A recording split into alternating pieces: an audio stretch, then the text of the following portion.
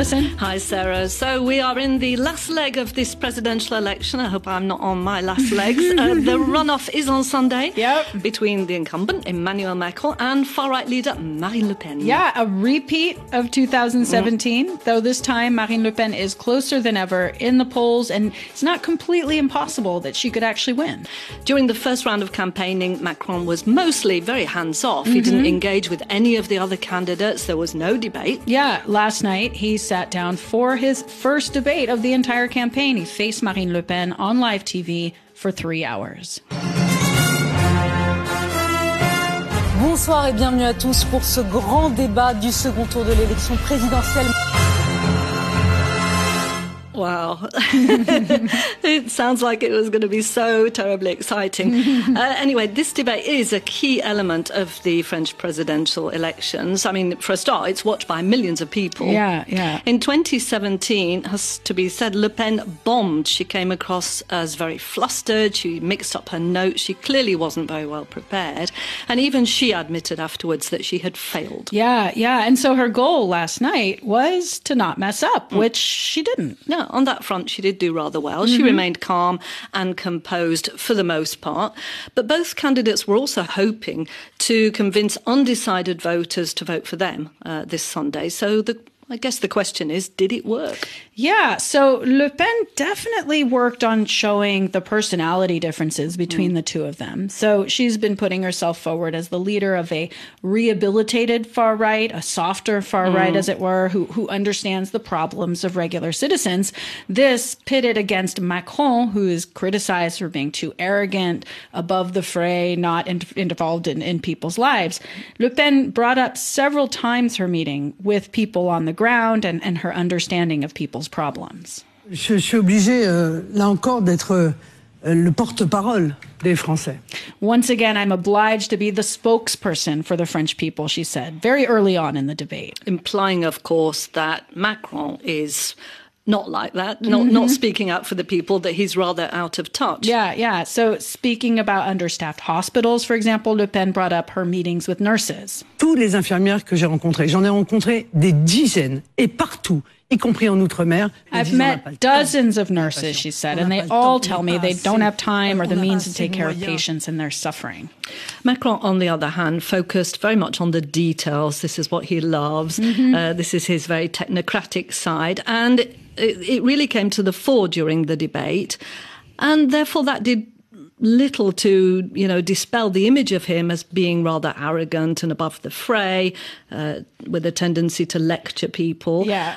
So what he tried to do was to point out the differences between the two candidates to show that it does matter who becomes president in terms of what will happen to France afterwards.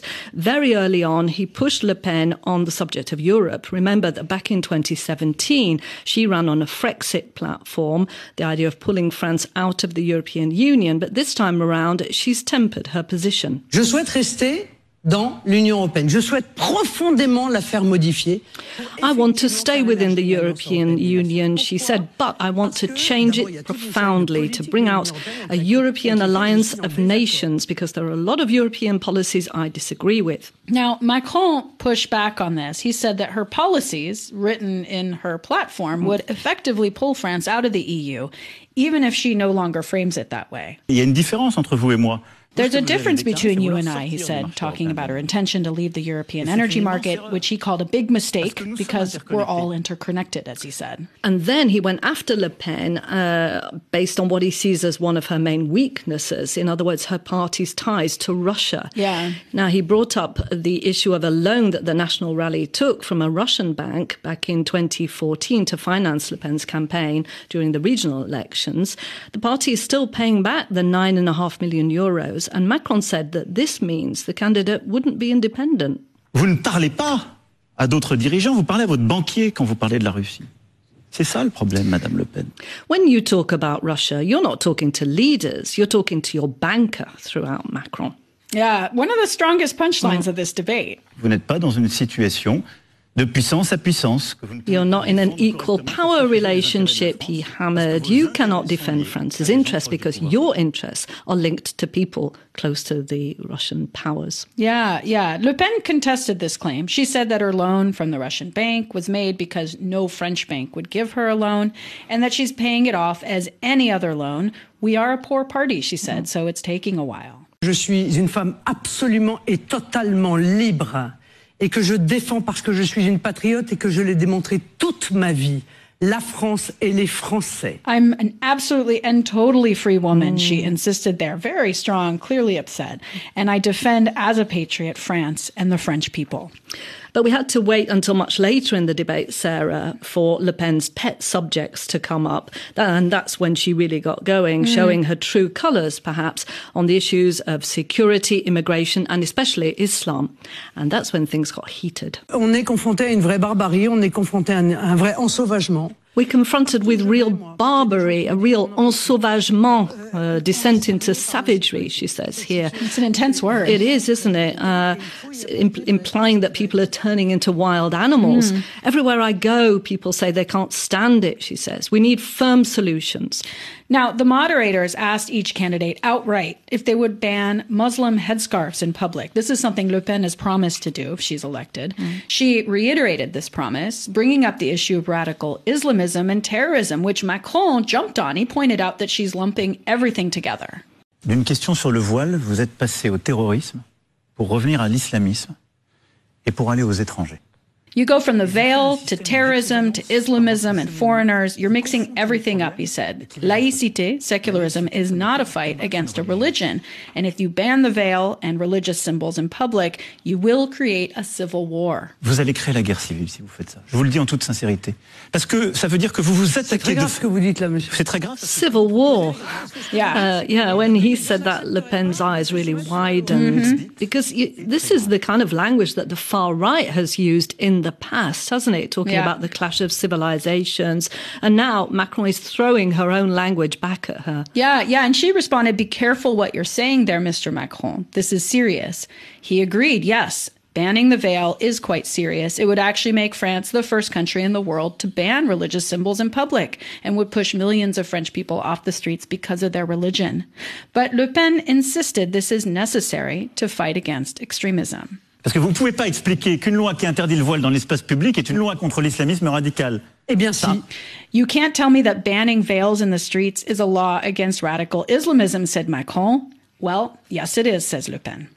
So it's hard to tell if there is a winner or a loser coming out of this debate, but it did lay out quite clearly the differences between the two candidates, and it showed this anti-Islam and anti-immigration stance is still very much core to Le Pen's ideology. Yeah, this, despite her attempt to soften her image, it's all still there. In terms of whether or not this debate made a difference for voters, well, we'll see. Initial polls suggest not.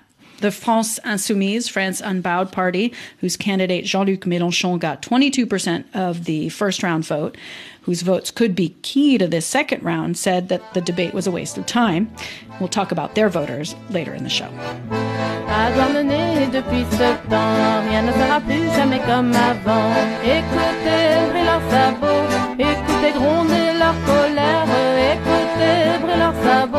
C'est la grève des sardinières. Dans la ville rouge, on est solidaires. Et de leur victoire, les femmes sont fières. Écoutez brûler leurs sabots, écoutez gronder leur colère. So, thinking about this election, Sarah, if Le Pen wins, it would mark a sea change, wouldn't it, on many levels? Sure. Not the least of which, right, it would be that France elects its first female president. Now going back in history, nearly 100 years after the first woman was elected to any office in France. So this was on May 3rd, 1925, 97 years ago. Joséphine Pencalet was elected to the city council in Douarnenez in Brittany. At the time, women weren't even allowed to vote. That didn't happen until, nearly 20 years later in 1944. Yeah, and that actually turned out to be a problem for Pencalet, who didn't end up sitting on the council for very long for that reason. Now, she was from the town, from a fishing family. She moved to Paris where she married and had kids, but she became a war widow after World War I and returned home, started working in a sardine factory. And there she got involved in a strike action, 1924, when 3,000 workers, 2/3 of whom were women, blocked the plant and other fish processing plants for 6 weeks to get higher salaries. Now, Pencalet's participation got her notice by the local mayor, Daniel Leflanchec of the Communist Workers' Party. He was running for re-election in May of 1925 and was looking for women to put on his list. At the time, the Soviet Union's Communist Party had called on parties all around the world to give women rights, and they were asking parties to present candidates. Yeah. So the French Communists did so. And even if the legality of Pencalet's candidacy in France was a bit dubious, she was in 4th position on the list. About a dozen other women were candidates also, mostly in the Paris area. And Pencalet was elected. She became the first woman to be elected to public office in France, and she took office 2 weeks later on May 17th. And she held that position for 6 months. She worked on the education and hygiene committees. So she did some stuff, Yeah. but as you said, it didn't last. Nope. The prefecture and then the Council of State got involved. They struck down her election. They determined that women weren't allowed to vote, so they couldn't serve in any body that does vote, like a city council.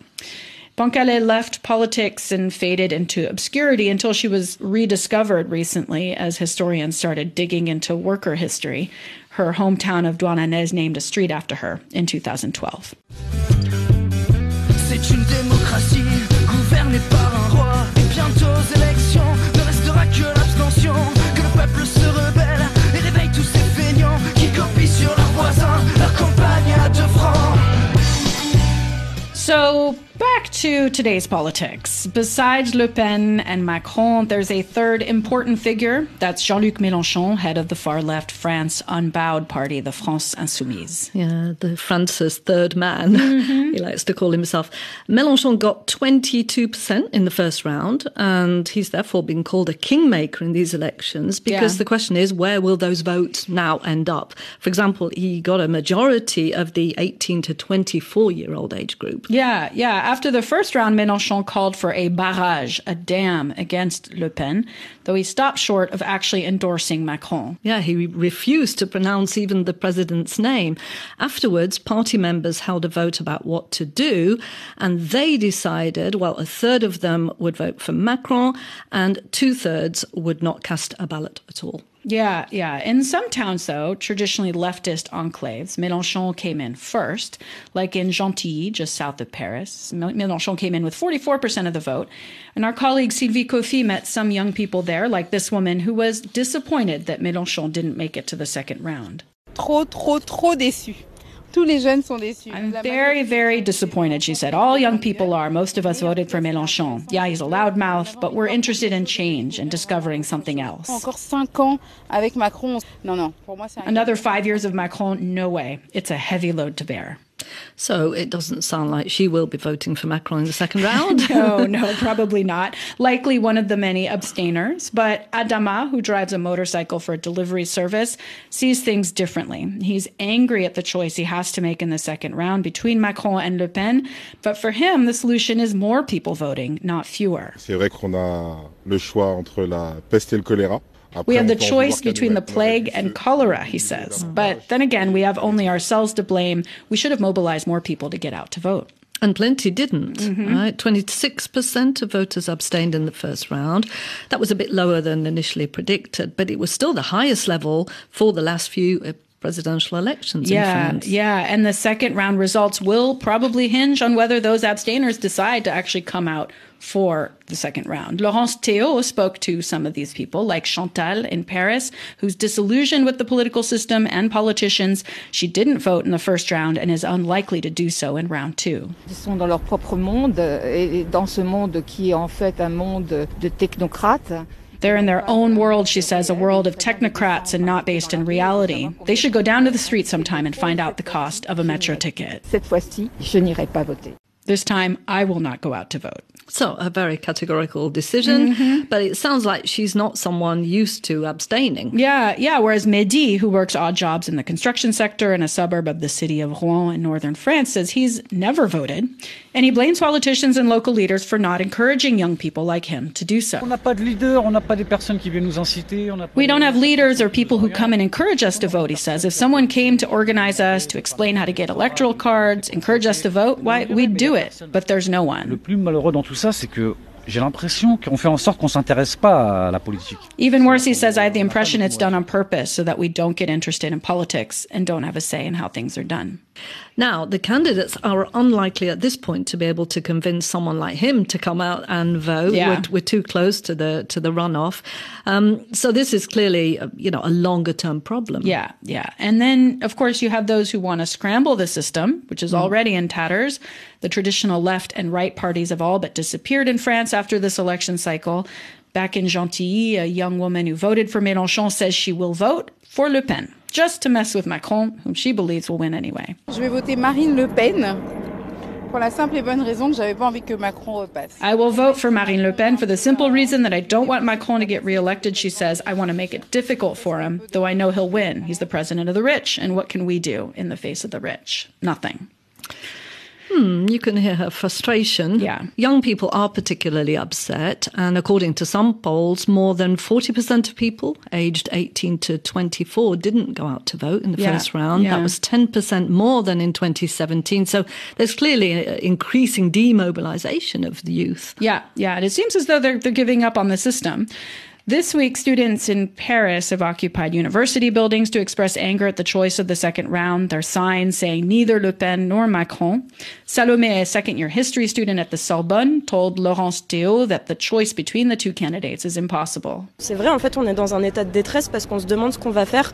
We are in a state of distress because we're wondering what to do, she says. The choice between Macron, who's been around for 5 years, we've seen his repression of social movements, but we especially don't want Le Pen and her fully racist government, who's showing a willingness to literally destroy fundamental rights. So she's referring there to comments made by Le Pen and her supporters about bypassing the legislative process if she wins, but then they don't have a parliamentary majority as a way of getting their agenda passed. And even if that means changing the constitution. Yeah. Lucas, who's studying political science at Sciences Po, says that the student movement is against both candidates, neither nor, but the two are really not on the same level. Je pense pas que les étudiants qui se mobilisent mettent Macron et Le Pen dans le même sac. I don't think that students are putting Macron and Le Pen in the same bag, he says. They have different demands, different issues. Macron is in charge. He needs to react, and he doesn't make concessions.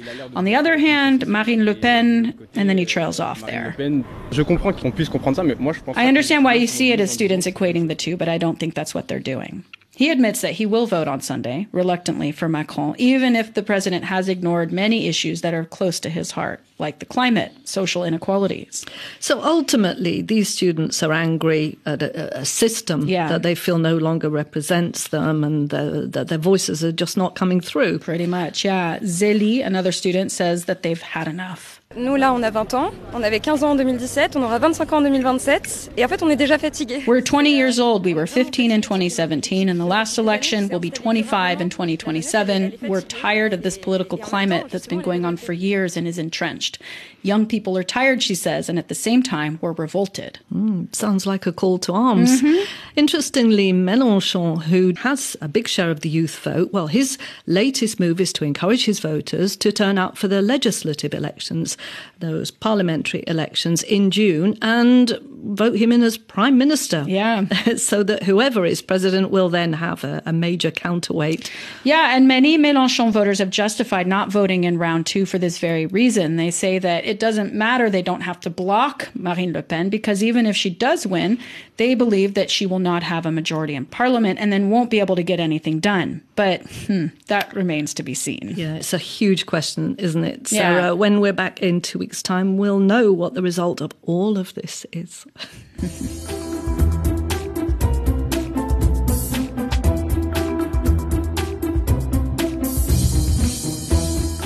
And that means it's the end of Spotlight on France. This episode was mixed by Cecile Pompeani. Spotlight on France is a production of the English service of Radio France International. If you've got any questions or comments, send us an email at spotlight.france@rfi.fr. Or find us on Instagram. We're Spotlight on France. You can find previous episodes at rfienglish.com or wherever you get your podcasts. And we'll be back on Thursday, May the 5th.